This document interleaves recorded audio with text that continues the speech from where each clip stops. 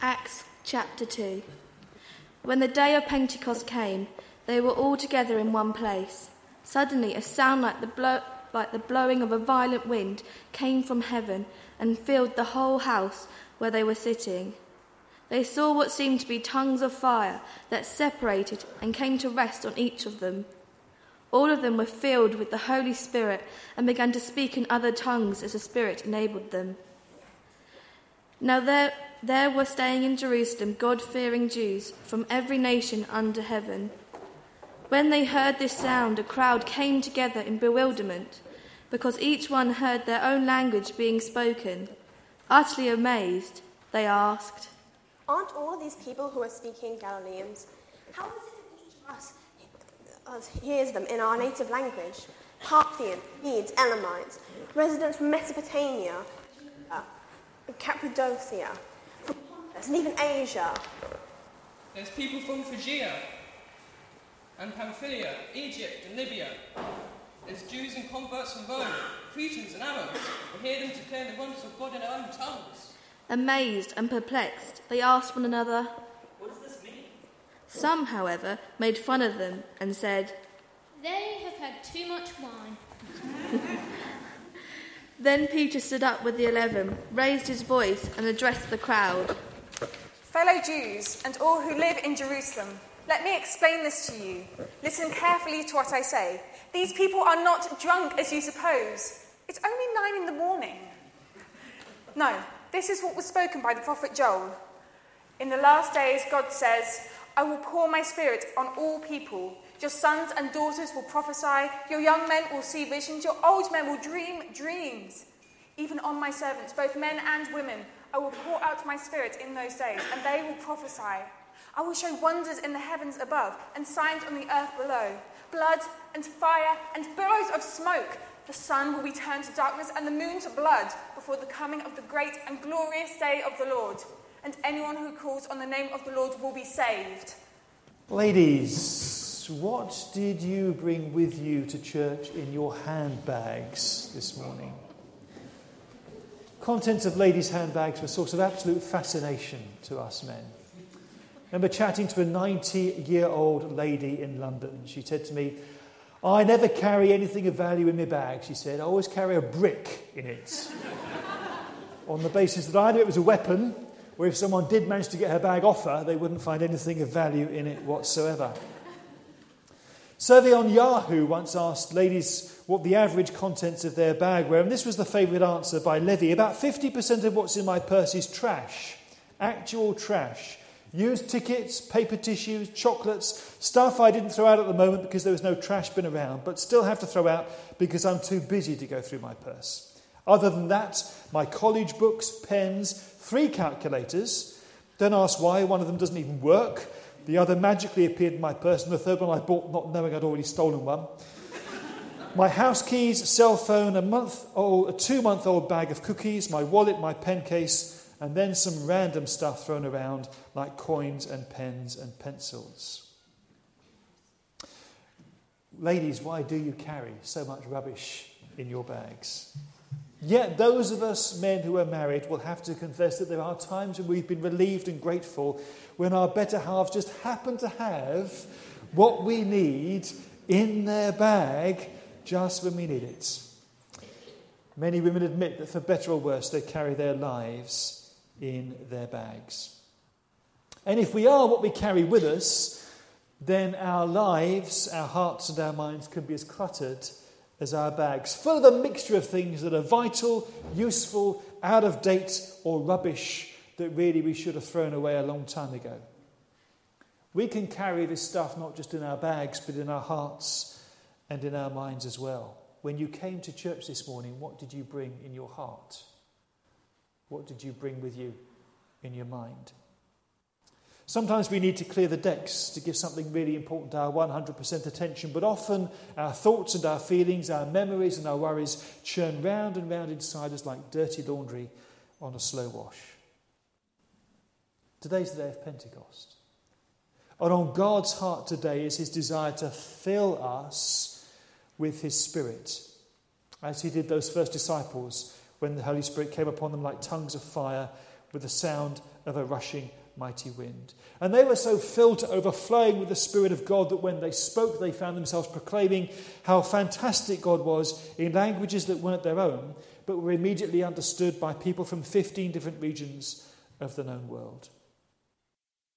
The God who could not be contained was filling their hearts and their minds. And the effect was so startling that onlookers wondered if they'd had too much to drink, even though it was only 9 a.m. Now, we could get sidetracked into considering the effects that being filled with the Spirit of God might have, and people might have legitimate questions about how exactly the gift of tongues worked that day in such a way that everybody could understand what was being said in their own language, or pondering what kind of exuberant behaviour it was that made people wonder if they were drunk. But that really leads us down a blind alley. On that occasion, this is what happened when those people were filled with the Holy Spirit. On other occasions, different things happened to different people. Our focus should not be so much on the signs of being filled with the Spirit as on the Spirit of God who fills us. And to be filled with the Spirit is like God tipping out the contents of the cluttered handbags of our minds and our hearts, giving them a good shake and filling them with his presence. Believe it or not, that is God's greatest desire for each and every one of us, for our bodies to be temples of the Holy Spirit, filled to overflowing with his glory. So that as we speak to each other and as we make contact with each other, the lives of those around us are blessed by the Spirit of God within us. It becomes a contagious holiness. And this is a revolution in terms of the way in which God deals with people. Prior to this, holiness was about separation, about exclusion from the presence of the Holy God. Only the high priest was allowed into the innermost sanctuary of the temple once a year on the Day of Atonement. And then only once he'd made atonement for his sin and the sins of the nation by the sacrificial offering of a bull and a goat. The holiness of God was so powerful and dangerous, it was like living next door to an unstable nuclear reactor. And yet suddenly on the day of Pentecost, all that changes. God's holiness is not confined within the temple to the Holy of Holies. It's poured out indiscriminately on people. And the tongues of fire do not come to consume them in his anger, but instead anoint them with power to declare his praises. What has happened? Why is everything so different now? The answer is atonement, a word first found in the English language 500 years ago, and used by Wyndham Tyndale in his 1526 translation of the Bible. Atonement, if you pick the word apart, literally means at one meant. The means by which it is possible for sinful, impure people to be safe in the presence of a holy God. The way in which the door is opened for a holy God to live in the hearts of people who have been sinful and impure. And that is what Jesus has done for us. He has made us one with God, becoming one with us by sharing our flesh and blood and humanity, dealing with his sin, dealing with our sin by his death on the cross. And the reason we no longer need to be protected from God's holiness by a total exclusion zone is that Christ has dealt with the contamination of our sin. It means that God's holiness no longer needs to be restricted to one inaccessible place in the depths of an ornate temple. We, each and every single one of us, can become the temple of the living God. And he can make his home in our hearts and our minds, filling us to overflowing with his Spirit, his presence, and his goodness. Coming of the Spirit is like a jet of water being directed at the chip pan fire of God's holiness and scattering it everywhere. And Luke makes it clear that God's gift of his Spirit is for everybody. There are no barriers. No one is excluded. Nations from the four corners of the known world were represented to hear the message that God had poured out his Spirit on all flesh, on everyone without distinction, men and women, young and old alike. It didn't matter what social standing you are, whether you're slave or free, upper class or working class, because we are all servants of the living God. This was what was in God's heart when he made us in the first place. That we should be filled with the presence of God. As the Westminster Confession puts it so well, our chief end is to glorify God and enjoy him forever. Because God's heart is full of love for you, his greatest desire is to fill your heart with that love as well. The language of being filled suggests an intense experience of limited duration. There are times when it feels as if God simply floods our lives with his presence. But we can't sustain living on a spiritual high like that indefinitely. To attempt to do so can result in a dangerous and misguided search for the next intense emotional experience. We end up looking for the feelings themselves rather than the reality of the fullness of God's Spirit within us. And that's what it's really all about. Yet it is God's desire that all of us should be constantly full of His Spirit, gently brimming over all the time, so that God touches the lives of others through us. That's why I asked Chomner in his presentation this morning to focus on the way in which God enlists all kinds of different people in His purposes, because that is what the Spirit does. He equips us to serve God and make a difference for Him in God's world. Whenever we pray the Lord's Prayer and say, "Thy kingdom come, thy will be done," it's the Spirit who makes that a reality, first and foremost in our own hearts and minds, and then through us in the lives of the people that we meet and the situations we encounter.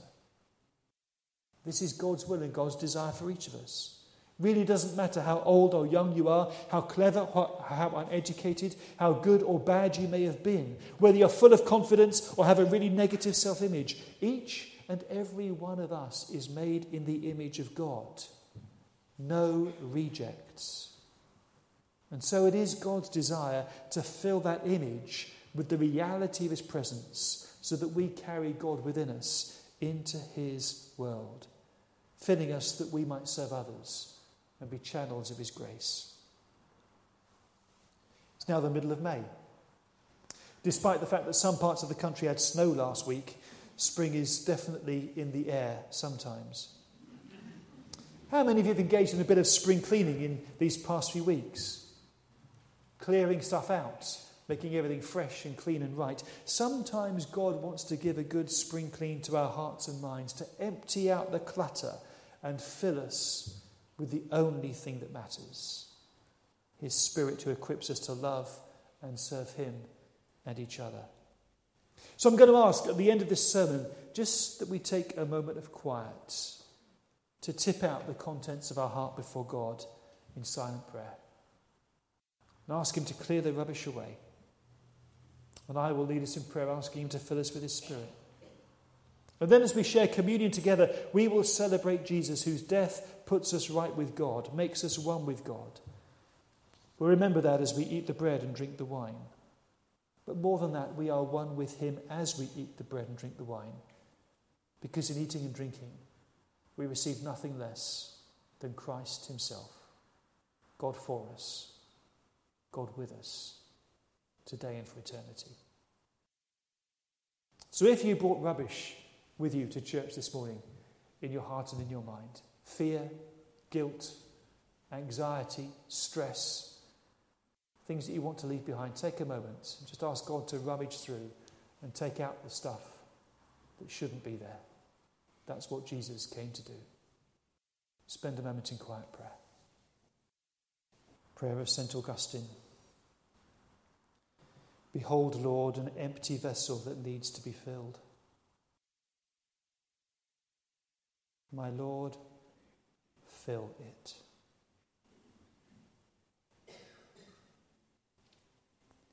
I am weak in the faith. Strengthen me.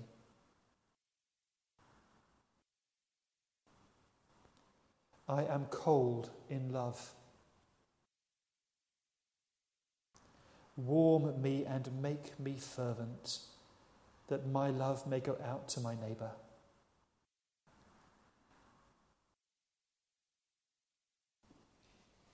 I do not have a strong and firm faith. At times I doubt and am unable to trust you altogether. Oh Lord, help me. Strengthen my faith and trust in you.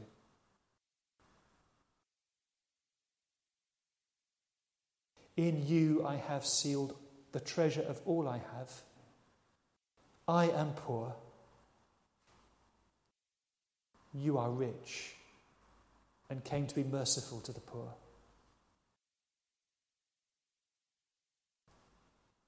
I am a sinner. You are upright.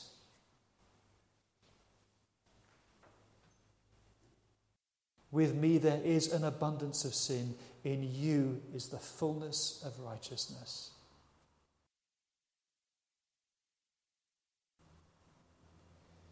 Therefore I will remain with you, of whom I can receive, but to whom I may not give.